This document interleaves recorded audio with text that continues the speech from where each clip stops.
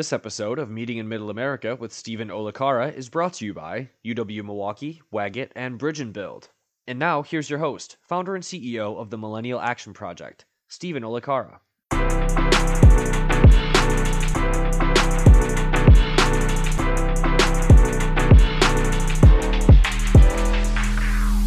Welcome to Meeting in Middle America, our podcast, meeting the leaders and exploring the ideas that are bringing people together in the Midwest. And we have a real treat today. We have Dave Weigel of the Washington Post. He just completed a massive article breaking down Wisconsin politics and what I call the unique swinginess of our state. And he is here in Milwaukee for the Democratic National Convention. Dave, thanks so much for coming on the show. Thanks for having me. I appreciate it. Now, I got to give you extra credit because a lot of journalists have abandoned their plans to come to Milwaukee, and you are here.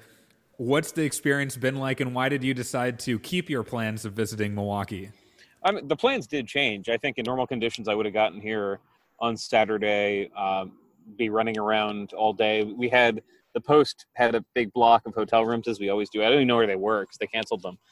And so it's downscaled, and I'm not trying to invent news where there isn't any.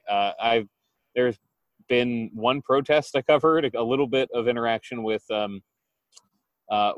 Republican protesters, a larger anti-war protest, but that's been it. And the parties, actually, the DNC has been very adamant about reporters not needing to be here. I mean, when they canceled media events, they also canceled badges. So you went through a process, everyone who did applying for coverage, that you had to submit stuff to the Secret Service, et cetera. And if you show up for a badge now, there isn't one. So there's not stuff to really do. And I've been catching up with people that I wanted to talk to. Sometimes they're in Milwaukee, but we talk on the phone because that's what's easiest for them. So there's not a lot to cover. I just wanted to see it is rare that you get to cover something this unique. I mean, God willing, there's not still a coronavirus or something worse in 2024. So this might be the only convention quite like this. Right. I saw you ran into my friend John Nichols of The Nation earlier, and he had a funny post that there was a bird crossing the street near the convention hall, and he said that's the most exciting thing happening near the convention center. So that sounds right. Yeah. I mean, really, and I feel bad for whoever's being paid to both fly a anti-abortion plane banner and drive an anti-abortion billboard truck, because nobody's looking at them. I mean, one thing I wrote in the Dispatch this morning about how little's happening here is just at this protest yesterday, and you kind of deal with what you have. It's almost like the ship's stranded and you're cooking the leather off the shoe because you have nothing else to go to eat. Right. There's this one protest that draws 60 people, and there's a biker who, by every indication, has conservative opinions, who parks as close as he can get to it and just starts blasting 70s hard rock until people tell him to leave. And that was, again, as close. I mean, this is my frame of reference from the last convention, the Cleveland Republican Convention, the Philadelphia Democrat Convention. Any protest had hundreds of people and 100 counter-protesters, and that's not going to be – I mean, I think the average little sidebar event from the DNC last time is going to be bigger than anything that happens here. Yeah, that's right. Now, in preparing for this piece you wrote about Wisconsin, have you had a long-standing interest in Wisconsin politics? Have you been to the state before, or is this one of your first visits? No, I've been coming here for various stories since 2011. I think the first time I was in the state was no, I take it back. It was 2010. I came here before the 2010 midterms, and I was with Russ Feingold. I covered Sean Duffy's campaign. And then I came back in February 2011 for the Act 1 debate in Madison. And I think I basically come back to the state at least once a year, every year since then, sometimes more frequently. I mean, it's remained a swing state, even despite it. And one thing I pointed out in this guide to the state is, if you look at just the numbers, the gap between Bush and Kerry, the gap between Trump and Hillary, on paper, 2004 and 2016 are almost identical elections, but they're completely different.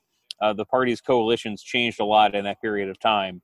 and just driving around and going to Culver's and stuff is not enough to like show you the entire shape of the land. But no, in here I always am kind of trying to take the political pulse whenever I'm here. But I'd say I probably come here more than anywhere else in the Midwest. Yeah. Yeah. Well, let's dig into that piece. It's called The 7 Political States of Wisconsin. For a lot of national observers, it's sometimes hard to place Wisconsin in a certain narrative or a certain box. First of all, how did you just come up with the framework in analyzing Wisconsin and to unpack all of the unique dynamics? Just conceptually, how did you come up with that? It was a combination of ideas from editors. I generally kind of like looking at a map and knowing what's moved, where votes are coming from, who lives where. I don't like arguing with people about maps, but I'm one of those people who always rolls my eyes when the president will tout the map of 2016 to show how much red there was, and I want to say, like, well, I can point to some of those counties and tell you how what their vote was from last time, and how there's 100 people there and 10,000 or 100,000 people there. So I had an interest in the first place. Editors wanted to make it more dynamic, and I worked with them, and we have a number of swing states coming up through the next weekend, through the better part of September, and all along the same theme of here is a map of the state, and it's not necessarily the same one that the Department of Transportation might use, or the one that lines up with the congressional districts. It is regions of the state by how they've shifted politically and how the campaigns look at them. And that's been the focus. So I did one for Michigan. It's caused a little bit of controversy in Michigan because no one can agree where North Michigan starts and where Mid Michigan begins. My thing there was I was like, well, for political purposes, Mid Michigan's just you have to break it into different components. So I did that, and I did the same thing here. I mean, I separated the WOW counties from the rest of Southeast Wisconsin just to explain.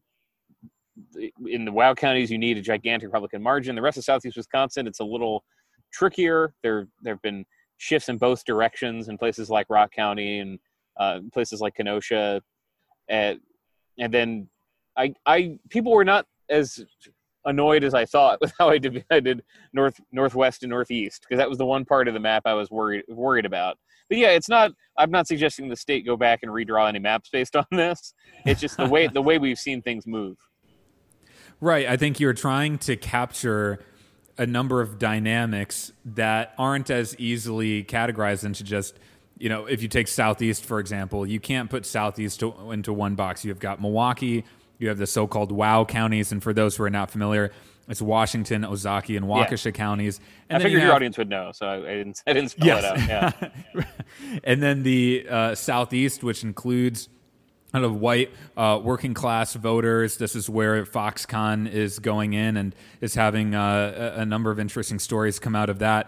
Now let's start with southwestern Wisconsin. This is the driftless area.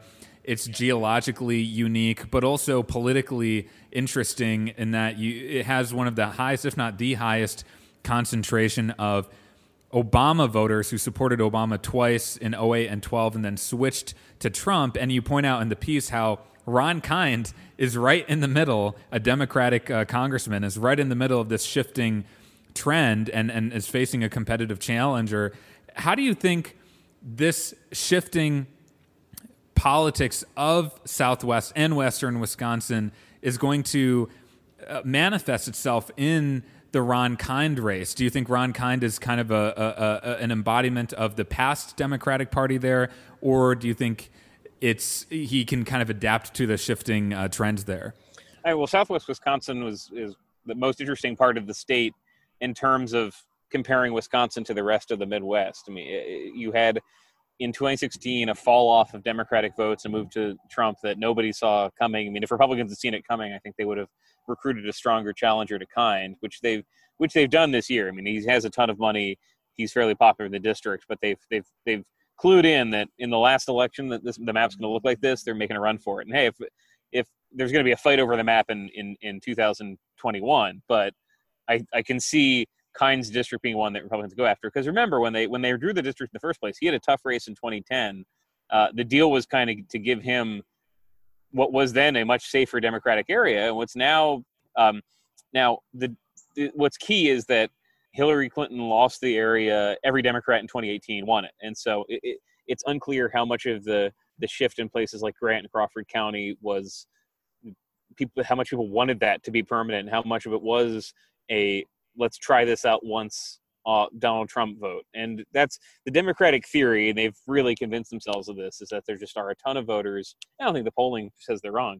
A ton of voters who wanted to shake things up, to use the phrase that got deployed so often, and are not sold on voting for Trump again. And that's the kind of place you saw it, because even outside of the real Democratic strongholds like Eau Claire and La Crosse, just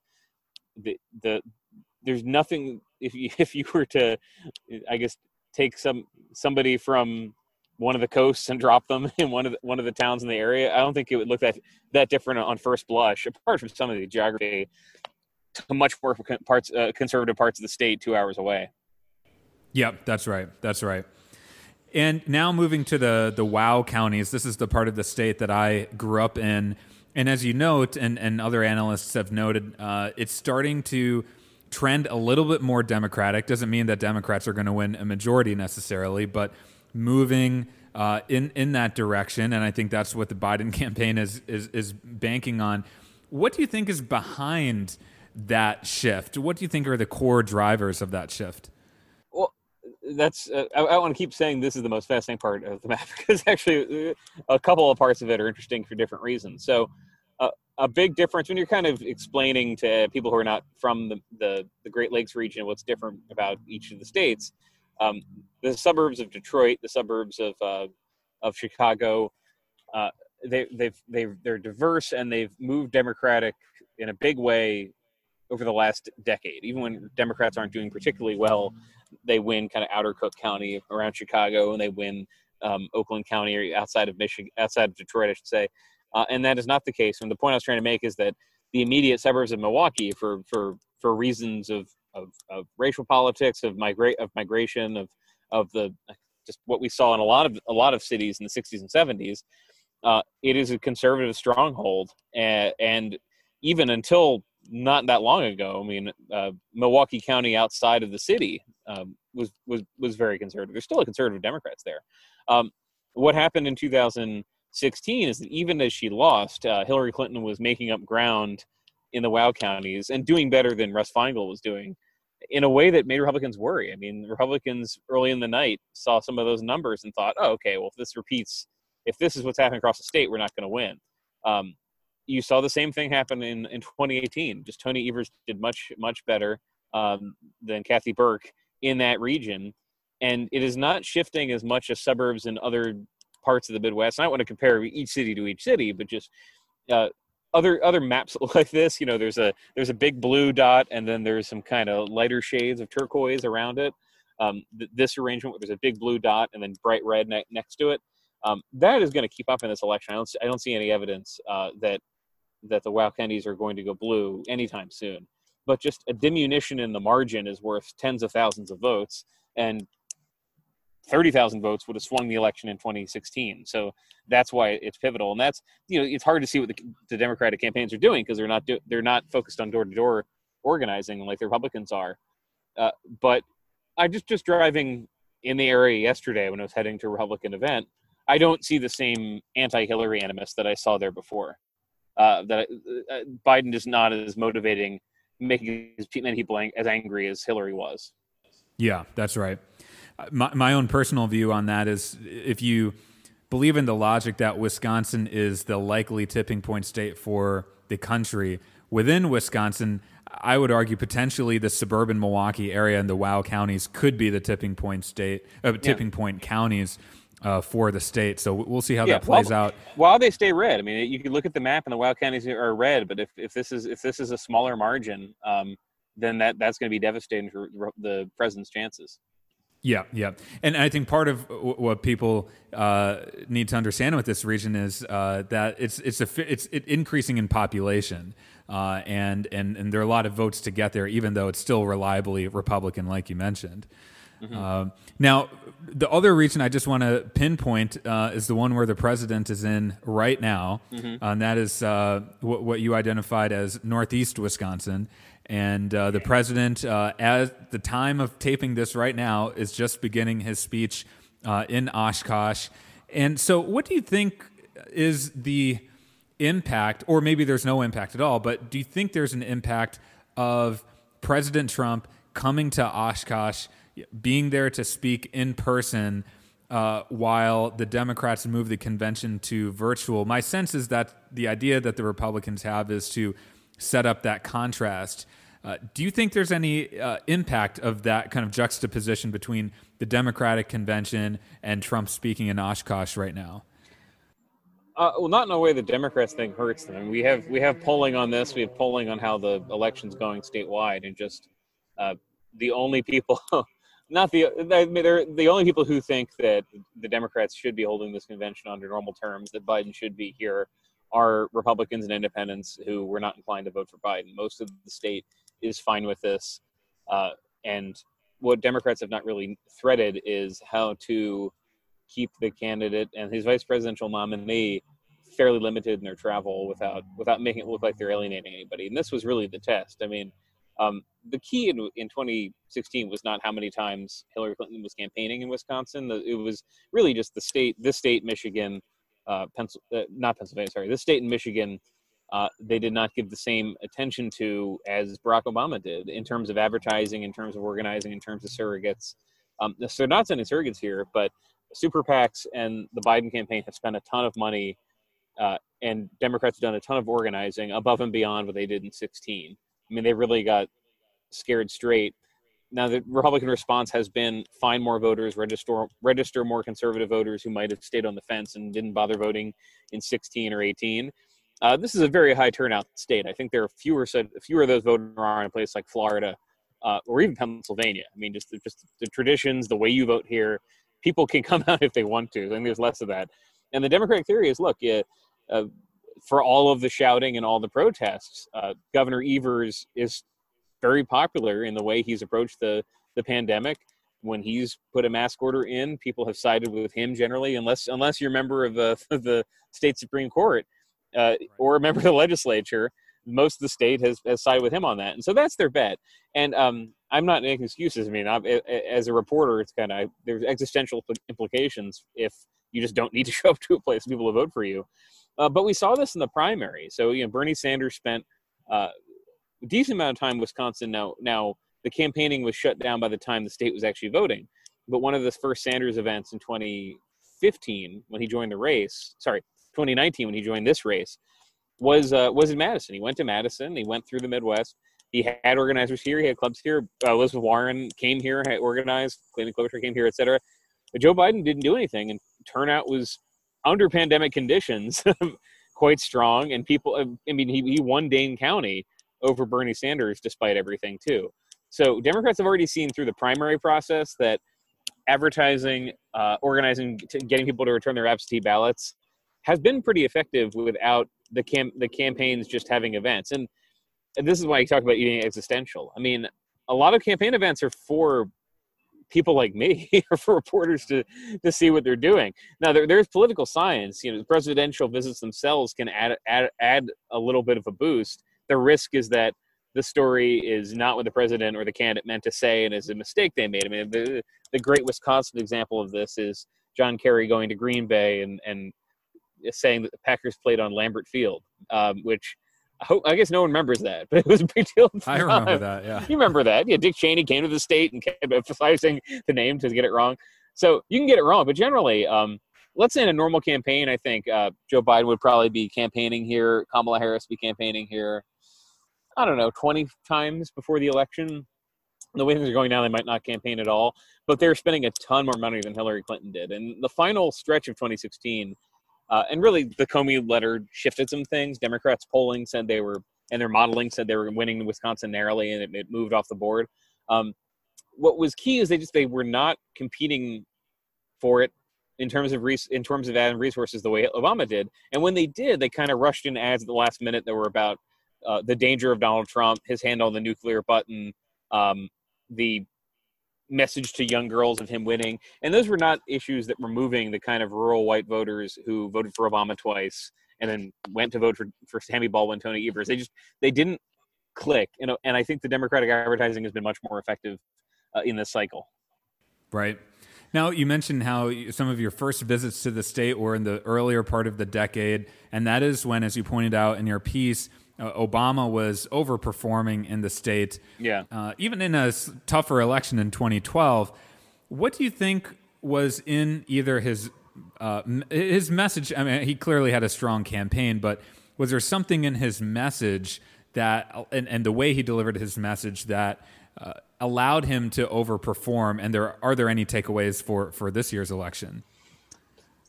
So there's so much in it. So Obama, from 2008 to 2012, the economy had recovered. Some manufacturing had been lost, some had been saved. He had a very good economic message. He had not yet started pursuing the Trans-Pacific Partnership, not as a priority of administration, which Hillary Clinton ended up abandoning before the election because just it was anathema to a lot of working class white voters here. Another trade deal, who knows what could happen to people's jobs, and also just the opioid crisis has not really bit down the same way, and the Obama administration, rightly or wrongly, was seen as not being very responsive to that. So there are a few problems that I think manifested. I think any Democrat would have done worse than Barack Obama did, just from some of that attrition, some of the voter frustration with how he performed. He also, he governed a bit more liberally in the second term than he did in the first. He didn't have Congress, the House, voting the way he wanted on things. But, for example, he didn't touch gun rights at all in any way in the first term. Sandy Hook happens in December, I forget if November, December, at the end, after the election 2012, and he pursues gun control. And look, at this point, I think the gun control side of things is probably stronger that's been since maybe Columbine, maybe before that, after the assassination of John Lennon, the attempt on Reagan. This is kind of like a cicada lifespan thing. The NRA makes gains and then it loses ground. But I think that issue cost votes, and that was not something the Hillary people were very prepared on.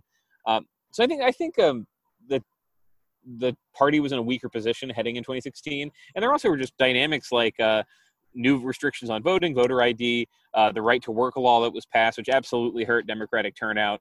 So I'm mentioning some things that are going to be a problem for Democrats going forward. The Joe Biden campaign, I think even if he's winning the way that polling suggests he can win the state, winning by 6 points or so, he's gonna be losing some voters who back Democrats for most of their lives.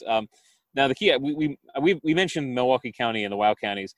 Milwaukee itself, that is a place where Democrats were obsessed once the election was over, because there was a drop off of almost 50,000 votes between Barack Obama and Hillary Clinton. Barack Obama's second election, Hillary Clinton, even though she did better in a couple of suburbs in the county. That was just a ton of voters in Milwaukee who didn't bother voting. There were voters in even though she did better in Dane County than Democrats usually did, still some voters who just kind of sloughed off and wrote in a name or voted for Jill Stein. They really think they left tens and thousands of liberal voters and black voters on the board just because this is a thing that's not happening right now. Just people thinking, well, okay, Trump obviously can't win, so why turn out? What's the harm? I don't like this candidate anyway. I think the voter dynamics are very different. I think Trump has added some support. Now it's been shifting. He's lost it from month to month because during the pandemic. I shouldn't say because, but there was just an electorate that I think would have elected Hillary Clinton narrowly in the state, and everything went wrong for them at the end. Mm-hmm. Yeah, that's right. Now, one thing your piece captures, and some of the major pieces capture, I don't know if you saw the New Yorker piece about farmers in rural Wisconsin who are under a lot of pain right now, mm-hmm. is the dynamic of political polarization. So a lot of people see Wisconsin as a purple state, and you have purple regions within the state, but really it's polarized, pockets within these regions of very fervent Democratic and Republican voters, and that's part of, as you mentioned in your piece, what's led to a lot of this trench warfare in Wisconsin. So, one thing our podcast and my organization, Millennial Action Project, focus on is how we bridge these divides. Based on all of your reporting in Wisconsin, do you see any themes or any emerging strands of being able to transcend these highly polarized divides in Wisconsin? That I'm sure you can validate this, that Wisconsin is probably among the most polarized states in the country. What are those forces that you think have the chance to transcend divides in a state like Wisconsin? Well, so I think your premise is correct, and I don't think anything less than like a blowout election would be that decisive. And look, if you're talking about divisiveness, Barack Obama won Wisconsin by a landslide 2008. By 2010, not only had Republicans won, but the state was completely politically divided. And without going over 10 years of history, the Scott Walker theory of politics and the Donald Trump theory of politics is not, let's build the biggest coalition possible. It's not a Tommy Thompson strategy or a George Bush strategy. It is, how do we maximize what we've got? It's how do we win and redistrict in a way that even if we don't get a clear majority of the vote, we control the legislature? How do we get the votes that we pass a bill that's going to hurt the Democrats in the next election, like right to work? The Democrats have not had the same approach. I mean, when they're in power, the version, and actually Wisconsin is sort of the origin of this. I mean, the first time there was an effort to pass national same-day voter registration was after the 1976 election. Carter had won Wisconsin very narrowly. Democrats all believe same-day registration was a big part of that, and Republicans stopped it, even though they're in the minority, with this kind of campaign of how it was going to cause fraud. It sounds familiar. I mean, just basically, but when Democrats are trying to increase their advantage, and I'm not saying they have the white hats in every situation, their side is the black hats. Generally, their idea is, how do we distribute more money? How do we make it so more people can vote easily? And a lot of that's because their majority is going to be based on hundreds of precincts in Milwaukee versus Republicans maxing out turnout in some smaller towns where voting takes 10 minutes. You park your car, you walk to the library, you walk out. So it's going to remain divided. Now, the difference here is that both Hillary Clinton and Joe Biden have similar campaign themes, which is Donald Trump's trying to divide us, I'm going to unite us. The difference is, and this is not just me being in the DNC and internalizing what they've been saying, there's been 4 years of this president. There's been an example of what this kind of governance is like. There's been clearly with a lot of suburban voters just an exhaustion, even if some things that they wanted to happen happened, an exhaustion with the style of politics pursued by the president. So the idea here is that Biden is not proposing anything that radical. And I'm just trying to use the word in a neutral way. I mean, if you poll, nothing that he's running on is supported by less than 65% of the country, depending on how you phrase it. He's not doing Medicare for all. He's doing, let's let more people buy into get Medicaid in the government plan. That's pretty popular. He's not doing let's confiscate guns. He's doing background checks and assault weapons ban. Pretty popular. Go down the list. He's running on a more popular agenda than the president. And this is a reason I think the president has struggled to pin the tail on him, because he really wanted to run against somebody more left-wing, rightly or wrongly, and he's been attacking him based on policies it doesn't hold. So you're going to have a divisive election, but it's going to be odd because on the one hand, the president will say Joe Biden will defund the police and he hates them. He thinks they're the enemy. And on the other, Biden's going to have, I think, a much more open, we can fix this together. Here are some ways we can tax the rich message. They're going to be very different messages.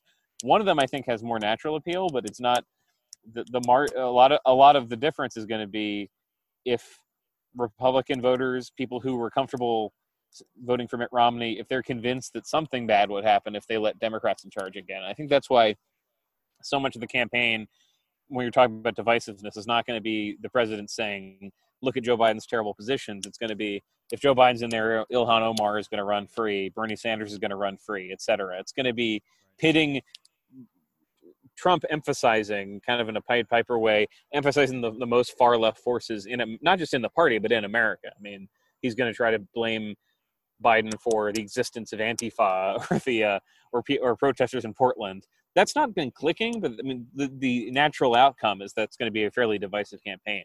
And look, the Biden response is he not response to this, but the Biden theme since he launched the campaign has been this president takes not just sides, he takes the wrong side, he often takes the racist side, and we need a president who's going to govern for everybody. So there's a little bit of a sharp elbow against Trump, but not the same kind of catch-all, let's attach him to every malevolent force in the country. It's a lot just blaming Trump for Trump's record and Trump's positions. Yeah, I think that's right. Really smart analysis in the piece, and only have about a minute left, but just curious, what does the rest of your week look like here in Milwaukee, and will we have a chance to get a good Milwaukee beer while you're in town? Oh, yeah, I guess I haven't had one yet. Like I always do love, I've only landed in Dane County Airport and the Milwaukee Airport, and both of them have, the giant containers of spotted cow that you can bring home. It's like a cliche, but I think I'm going to bring some of that home. No, I might try some today. I'm coming to you from a beer garden that seems to have opened up, so maybe that's fate. Are you in Juneau Park? I'm in Juneau Park, yeah. Oh, nice. Okay, yeah. Well, I think I might be able to see you from my apartment. Oh, okay. I'll wave in the general direction. Yeah. But yes, I mean, I think I'll have some of that. But look, a lot of what I've been doing is interviews via phone, via text, watching caucus meetings on Zoom, and then kind of coordinating stuff with people when they have the time to meet up. But there's not a lot to see in person, and that's not necessarily a bad thing. And like, there can be a lot of ephemera and nonsense and waste of time at a convention. One of my and no one likes this. One of the things I like the least is going through a gigantic security line, getting everything pulled out of the bag and checked. I guess I look a little bit suspicious, but like the high level suspicion.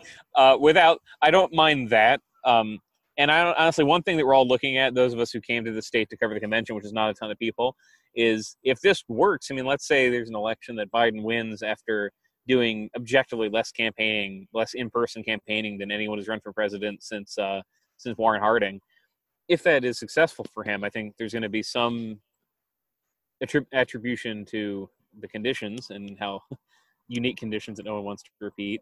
And some will be, okay, well, how much time were we actually wasting on all the rigmarole? I mean, I can see I'm paying attention to how this convention works, because there might be a normal convention next year. There might be a convention in Milwaukee. I hope it's also a nice, high 70s, low 80s sunny week.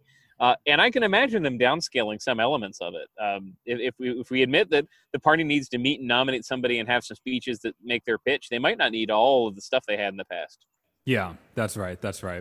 Well, again, Dave, really appreciate you being on the show and appreciate your analysis. Thanks for covering Wisconsin for so many years and giving us the spotlight. And hopefully I'll try and find you on my afternoon walk. And the next time I have you on, we'll have to talk music, because I think you and I both have a shared passion for rock and roll. Oh, yeah, absolutely. Actually, I'm sad now thinking of Summerfest, which is I'm normally right near where that would be, right? If I'm in Juneau exactly. Park. Yeah. Yeah, just south of where you are. Yep. Yeah. Well, thanks for making some time for me. I appreciate it. Absolutely. Thanks, David. You've been listening to Meeting in Middle America with Stephen Olacara, sponsored by UW Milwaukee, Waggett, and Bridge and Build. This has been a WisPolitics.com, WisBusiness.com podcast production.